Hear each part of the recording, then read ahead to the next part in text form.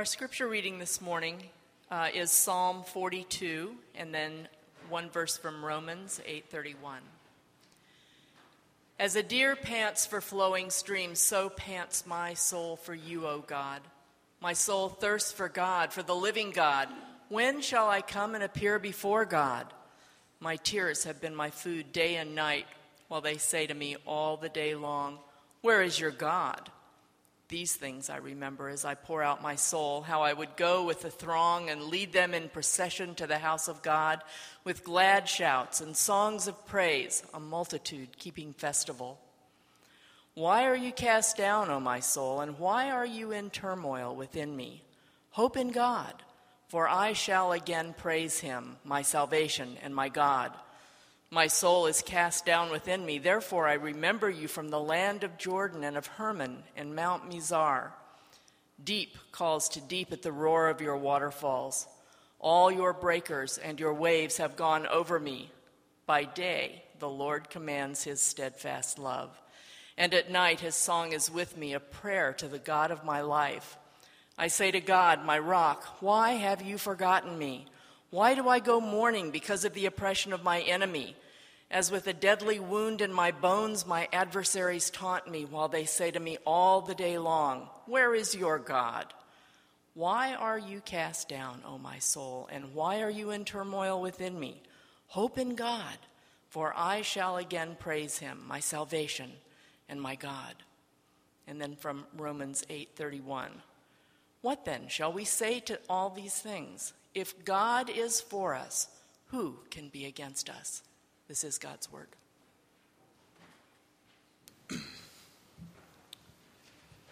Thank you, Susan. Good morning. My name is Brandon Lutz, and I'm the youth pastor here at Redeemer. Drew and Jonathan are on much-needed and much-deserved vacations this week. I think they're both in the mountains. And Jeff is busy planning a church, so you all are stuck with me this morning. Just kidding. Sorry, Jeff. But this morning we're going to continue in our sermon series called Fightings Without and Fears Within, where we're diving into the scriptures to see what they say about anxiety, worry, suffering, and things related. And we're doing such a fun and happy summer series because as many of us know, life is hard.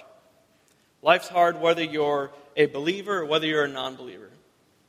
And there are so many things in this life that happen or that can happen that just make us ask God, why are you allowing this to happen? Why is this happening to me right now? And you can hear this battle that is going on in this psalmist in Psalm 42. You can hear the voices waging war in his soul. Charles Spurgeon said this of Psalm 42. It is the cry of a man far removed from the worship of God, sighing for the long-loved house of his God.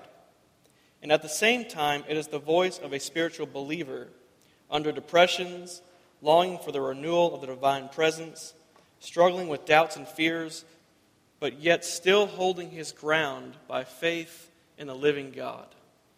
Still holding his ground by faith in the living God.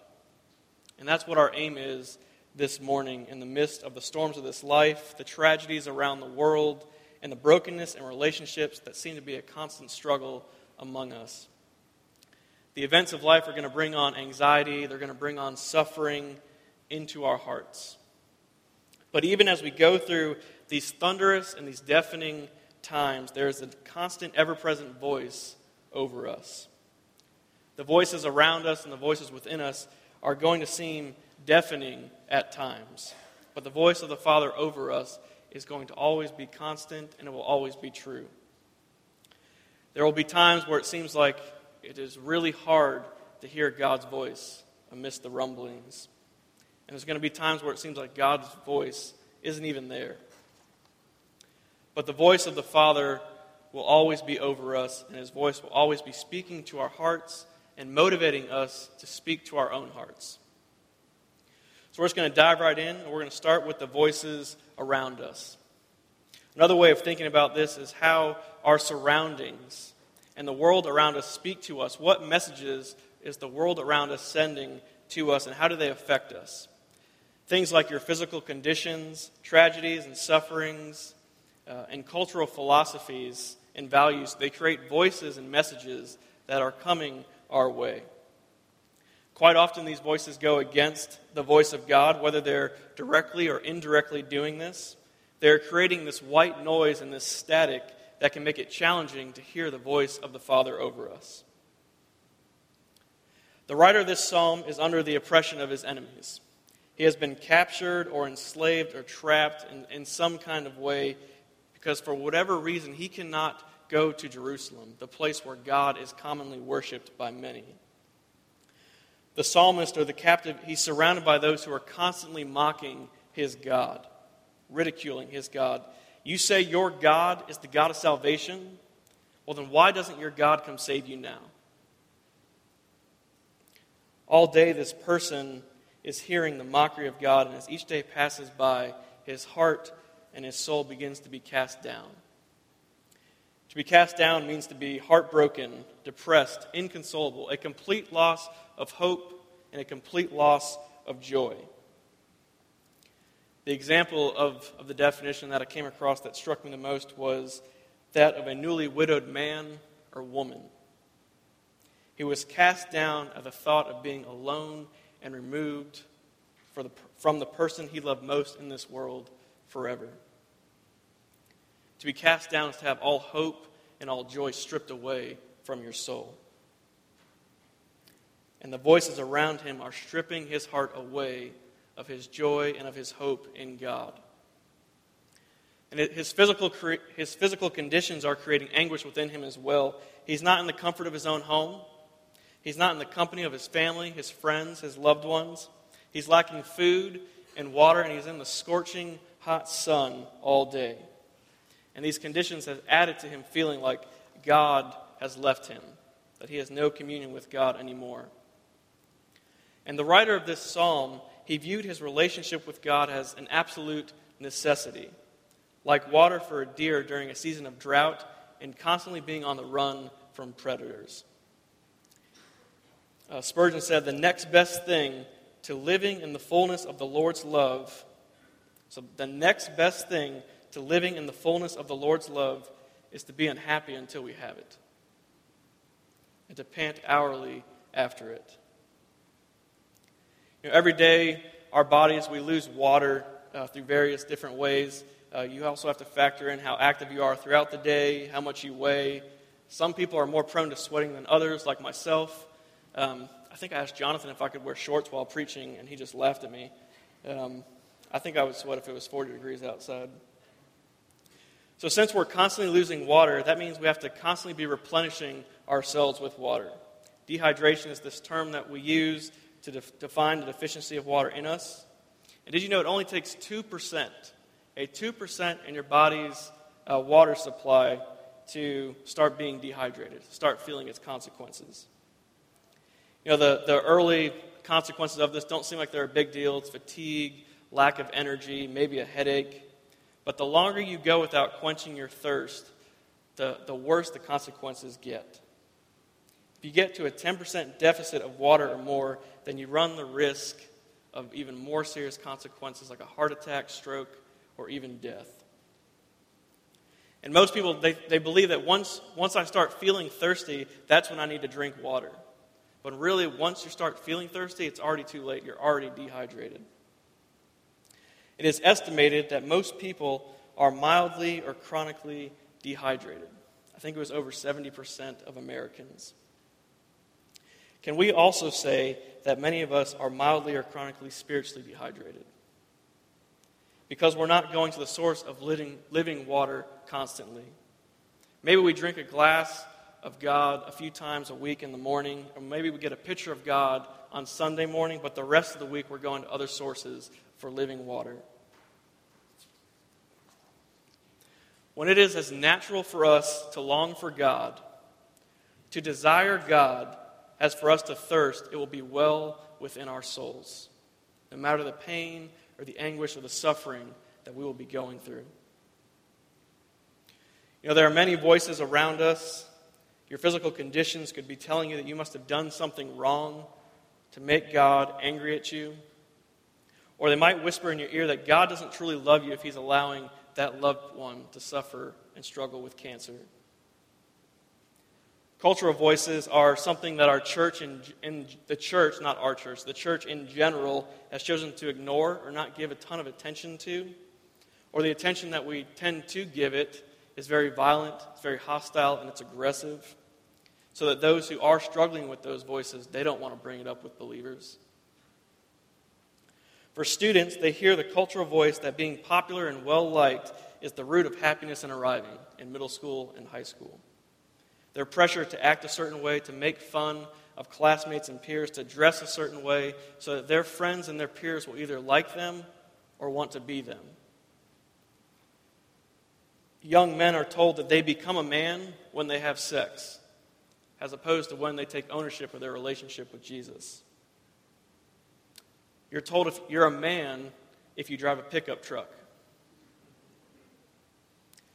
The younger Christian generation, or all of us, hear this voice. If you love someone, then it's okay to sleep with them. Because then maybe one day down the road, you might have a chance of getting married. You need to live together in order to experience what it's like to be married. Put a little test or trial run on marriage. See if you can actually do it before you get married, before you make the commitment. The voice of entitlement is running rampant as well. I'm turning 16, so my parents need to buy me a brand new car. Not a 1997 Honda, not some old beat-up Blazer, but a brand new big Chevy truck. I'm graduating college. I'm graduating seminary, so there are going to be organizations and there are going to be churches that are lining up, waiting for me with six-figure salaries the moment I get my diploma.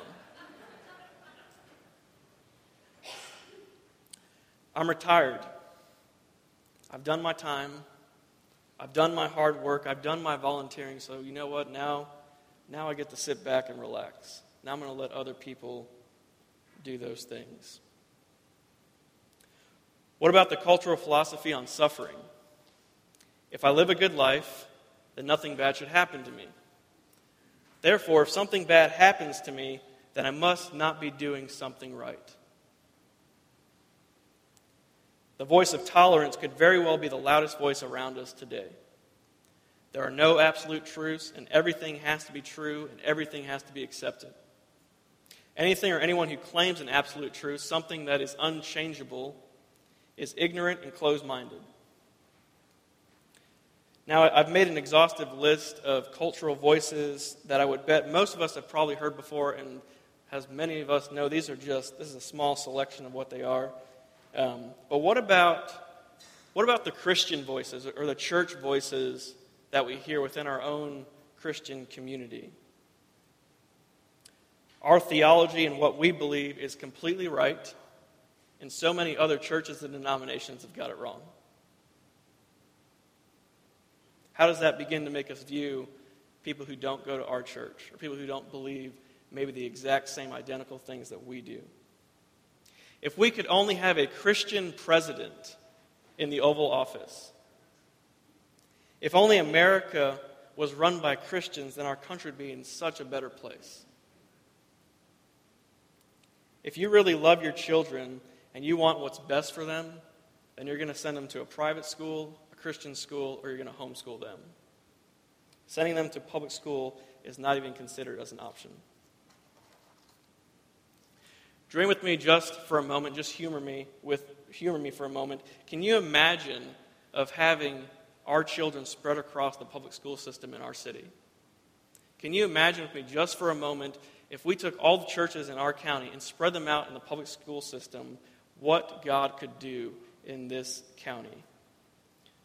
Think about the relationships that would be forged between the students. Think about the relationships that would be forged between parents to parents or parents with teachers. Can you dream of what Christ would do through that?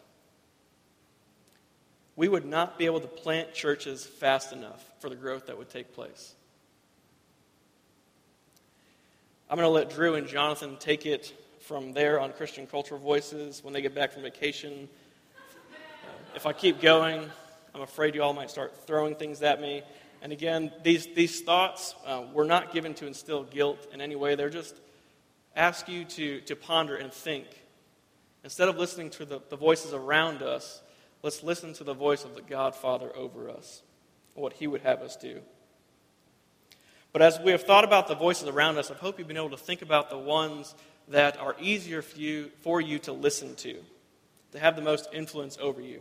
Knowing yourself and how you are wired is half the battle. If you know that certain voices are louder, then you can speak to your heart the truth that it needs to hear and that it needs to be reminded of often. If we do not speak to our hearts, then we are going to give the voices around us too much power and too much influence. We will start compromising on things that we don't need to compromise on. We're going to make mistakes and we're going to fall short. That is going to happen. But the standards of God are on an unwavering line. And that is one of the reasons we need to constantly be reminding us and speaking to our hearts the voice of God. So now let's move on to the voices within us. Another way of saying the voices within us is to say the way our hearts speak to us. And that might sound a little weird, but just keep going with me. The voices within us are probably a little scarier than the voices around us. It definitely is for me.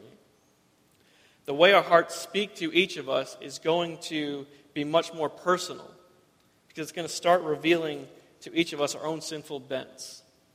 The sinful monsters of our hearts are going to reveal themselves as we tackle the voices within us. You know, in the first thing, I was talking to Joe Ragsdale, one of the interns here at the church, just about the first things that come to mind when you think about the phrase, the voices within us. And we instantly both thought of the cartoon where the devil and the angel would pop up on the shoulder of a character. Does that sound familiar to anyone? And so a character in a cartoon or a movie will be internally debating or questioning something that is going on, a choice that they have to make. And the angel, poof, always appears first.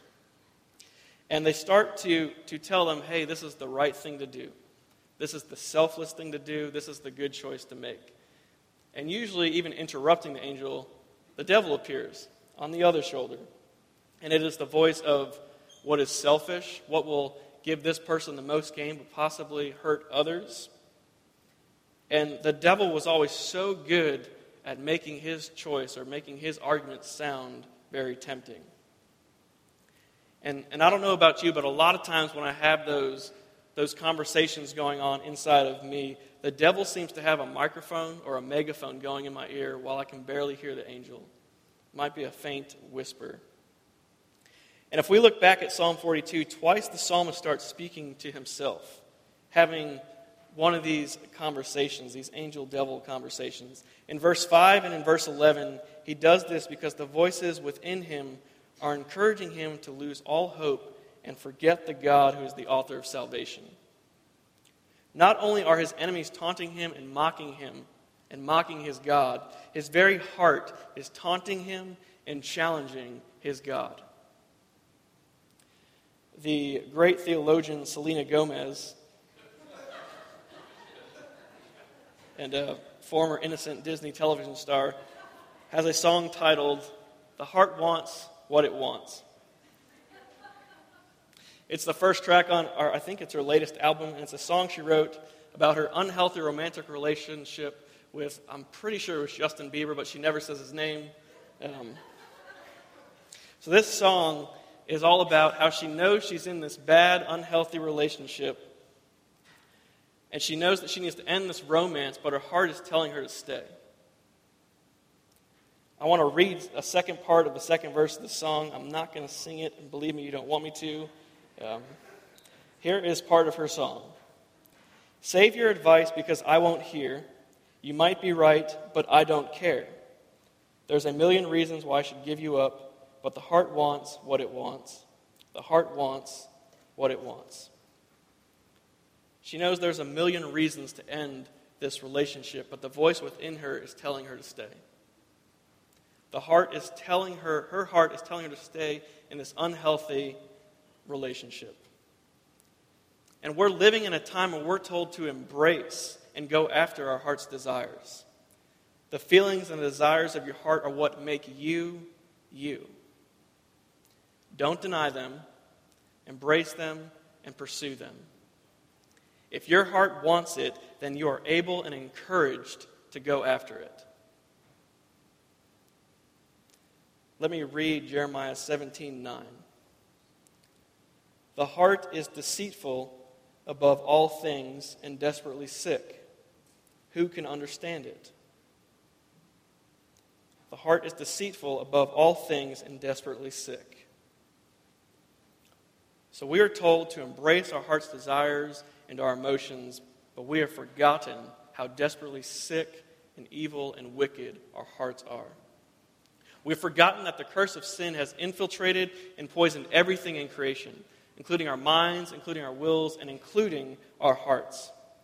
How we feel and what our hearts say to us are contaminated by sin. And just because our heart wants something doesn't mean that we should have it.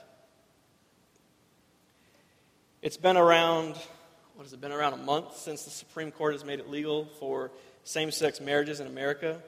If you're on any social media site or apps, then you're well aware of the voices that were blasting their thoughts and opinions all across the spectrum. Many Christians were and still are up in arms, being so adamantly against it, how wrong it is and how it's not how the Bible has called us to live, and so on. And do you want to know something? There's a small, quiet voice within me that wants to join this chorus of hatred. But the reason this voice is encouraging me to do this is probably not the same reason that many of you are thinking of. The reason why my heart wants to join is because if I can just focus, if I can direct all my attention, all my energy towards someone else's sin, towards a different voice, then the small voice within me that is saying, you know what, you don't have to be completely faithful to your wife doesn't sound that bad. But the truth of the matter is that both of these are just as equally distorted truths of how God has called us to live. Our hearts are constantly trying to justify our sin, to make our sinful desires seem not really that bad. And they're even trying to convince us that our sin really isn't sin at all. It's just us being who we are. Dr. Martin Lloyd-Jones talks about the role of temperament or personality and how this affects the voice within us in his book, Spiritual Depression. It's a book that we've probably mentioned and referenced every week so far this summer. But everyone has a different personality or different temperaments. And how we are wired, our personality, our natural dispositions and outlooks play a vital role in how our hearts speak to us. He even goes as to say that there is nothing which is quite so important as that we should without delay and as quickly as possible get to know ourselves. For the fact of the matter is that though we are all Christians together, we are all different, and the problems and difficulties, the perplexities and the trials that we are likely to meet are in a large measure determined by the difference of temperament and of type. So he's challenging us and encouraging us to know yourself. Ask yourself the hard questions to get to know yourself even better. One of the characteristics of my temperament is that I'm a very, internally, I'm a very critical person. This is a good thing and a bad thing. Being critical usually means that I tend to have high standards for myself and for other people, which a lot of times leads to success or leads to good things happening. But being critical, what it also can mean is that I treat people very harshly, at least internally. Because if they don't measure up to my standards, then what are they good for? But being critical also means that when I fail, when I don't succeed, I fall very hard and I hit the ground very fast. It makes me feel like I'm carrying this enormous weight of my failure on my shoulders. It makes me feel unworthy and it makes me feel undeserving. You see, one of the voices within me is telling me that my worthiness and my value is determined by how I live, as if God's love were conditional upon my record. the voice of legalism from within me is constantly whispering itself into my ears.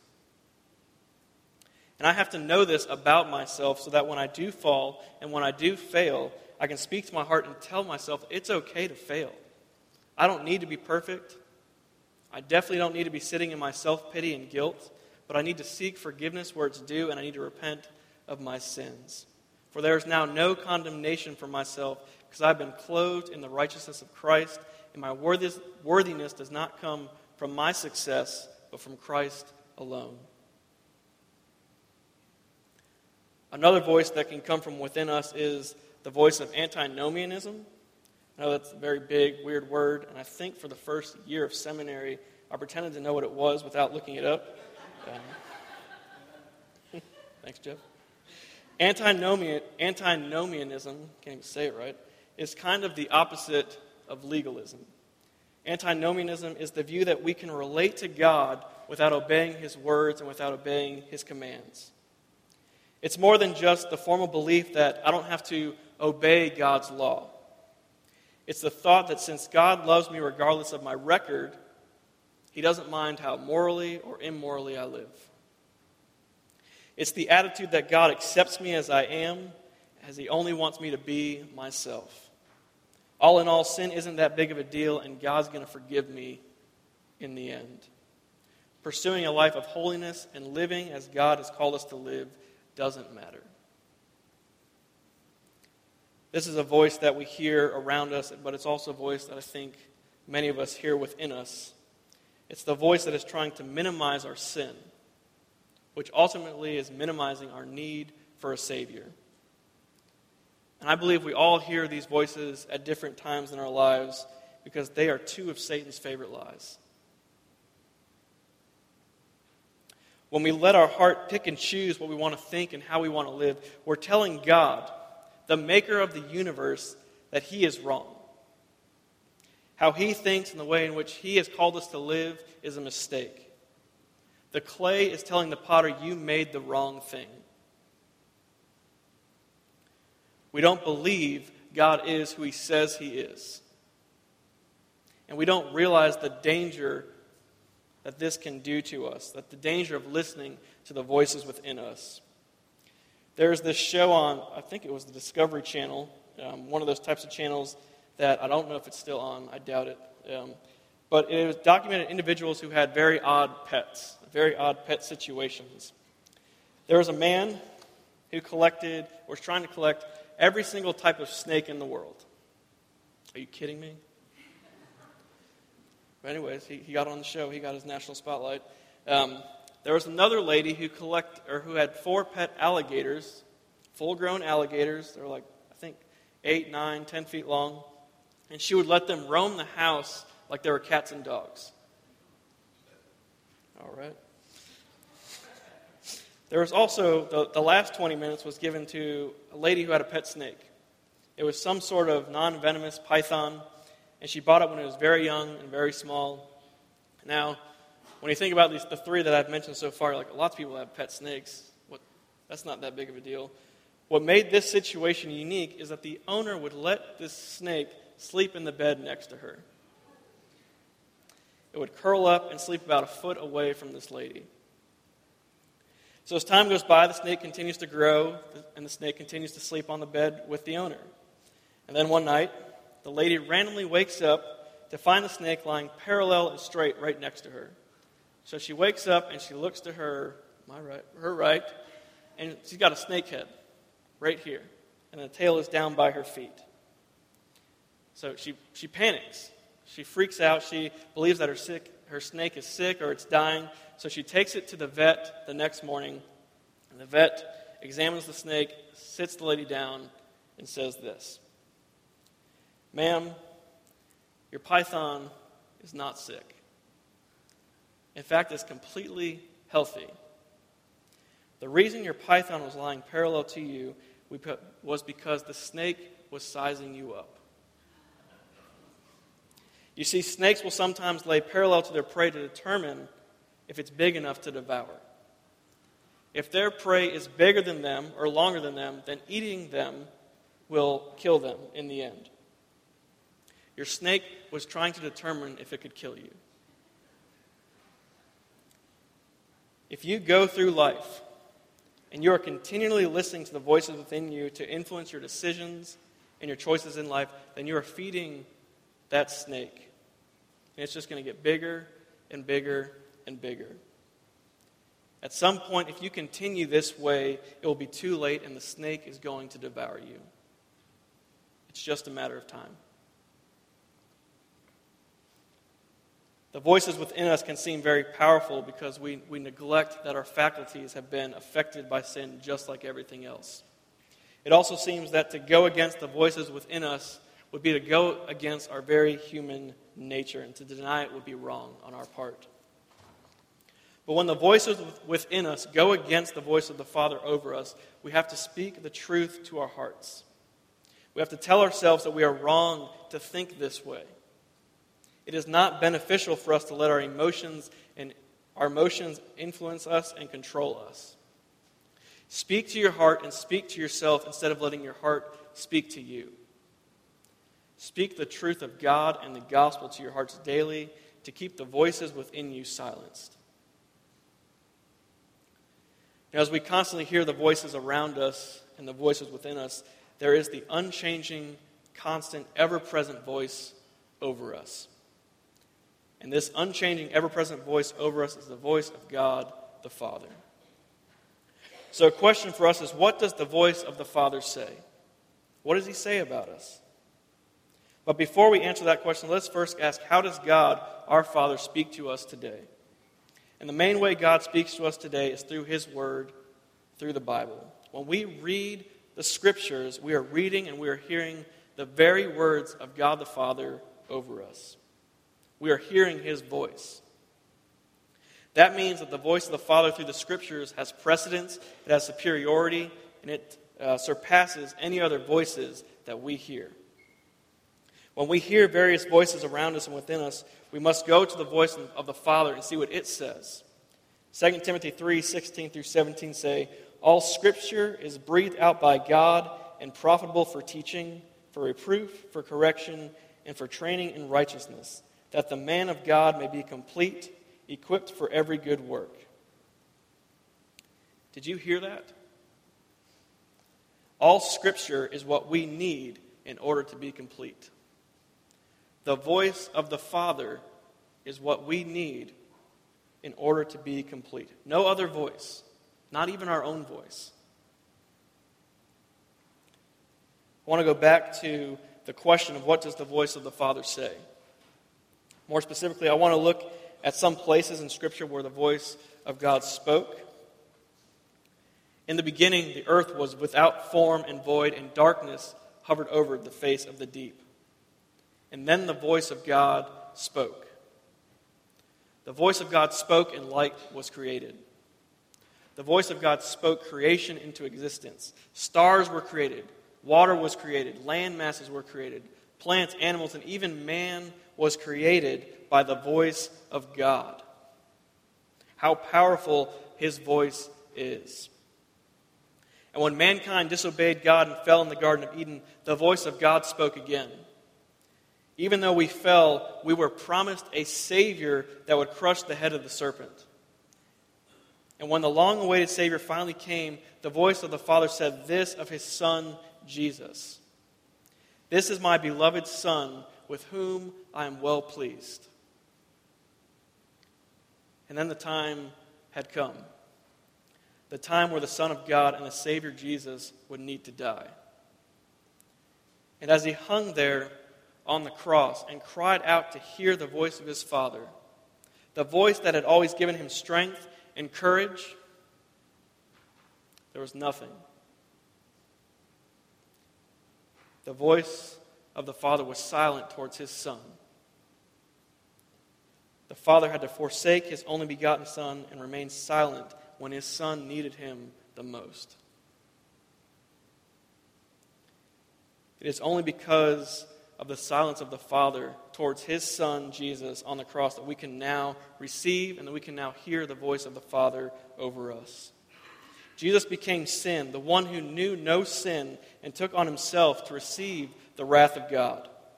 That is why God remains silent and distant from Jesus on the cross. That is why we can now hear the voice of the Father over us, because Jesus has paid it all. Because of Jesus, the Father now looks at you as his son or as his daughter. Because of Jesus, the voice of the Father tells you that you are never alone. And I will always be with you, and I will never forsake you. You are loved, and you are cherished, and you are treasured more than you could ever dream. And as we close, let me give you a few just quick applications. First, the Father doesn't allow any voice or temptation to enter your life that isn't beyond your ability. He always will provide a way to escape the voice so that you will be able to endure, as Paul wrote to the Corinthians. Again, I know it seems like the voices around us and the voices within us, that they're just blaring and they're just screaming at us. But the voice of the Father will always be present, even if it's difficult to hear. The psalmist recognized this in our passage. He describes his sufferings and situation as breakers and waterfalls and waves crushing him, crashing over him. But do you see whom the psalmist gives credit, who gives ownership of these three things? He says, your breakers, your waterfalls, and your waves. He knows that God is in control and that God is allowing this time of turmoil in his life for whatever reason. Second, I want you to notice the brutal honesty throughout the psalm. God wants us to be honest and open in our relationship with our Father. Our Father doesn't want to hear from us only when things are going really well, only when we're really happy with what God is doing in our lives. He also wants to be that shoulder, that listening and understanding ear when we're suffering in any way. Even when we're angry at God, God wants to hear that from us. Speak to your Father exactly what is going on in your life. Third and lastly, this passage calls us to speak to our hearts. The heart of the psalmist was telling him that all hope and all joy has been lost. God has forsaken you, and you are all alone. You are cast down. There is no hope from the suffering that you are going through. That is a lie. The voice within him is not telling him the truth. So the author begins questioning the voices within him, and he does this twice. Once in verse 5 and once in verse 11. He says, "Why are you cast down, O my soul, and why are you in turmoil within me? Hope in God, for I shall again praise him, my salvation and my God." He speaks against the voices within him and the voices around him. When we have all these voices swirling around us and going on within us, encouraging us towards us and stripping us away of the joy and the hope that we have in Jesus and that we have in God, we have to speak the truth to our hearts. We must speak the words of the voice of the Father over us and put these lies to rest. Hear the voice of the Father over you. Speak the voice of our Father to your heart. Let's pray. Father, your voice is what we long to hear. Your voice is soothing and calming as we go through this life full of suffering, full of tragedy, and full of anxiety. Father, we live in a world where we are surrounded and bombarded by the voices all around us. Many of these voices go directly against your voice, and many of these voices go indirectly against you. Help us to discern these messages that we are hearing. Give us wisdom to know how to handle and respond to the many declarations that come our way. Father, guard us from the lies and the directions that come from within us, from within our own hearts. We're told that our heart and our feelings are what make us who we are, but we are so quick to forget how fallen we really are and how wicked and deceitful our hearts are. Father, fill us with hope. Fill us with the hope that is founded upon the voice of the Father over us. Fill us with the hope that guides us through the chaos of life. Fill us with the hope that allows us to speak to our hearts and declare the unchangeable truths of the voice of the Father, the voice of our Father. In Jesus' name we pray. Amen. No matter how many voices are coming our way, no matter how loud they may be, there is one voice that silences all. There is one voice that speaks truth amidst infinite lies. There is one voice that gives life to the dead. And there is one voice that brings hope to the hopeless. Now hear and receive these words of God's voice over you. May the Lord bless you and keep you. May the Lord make his face to shine upon you and be gracious to you. May the Lord, I said that already. May the Lord turn his face towards you and give you peace. In Jesus' name, amen. Amen.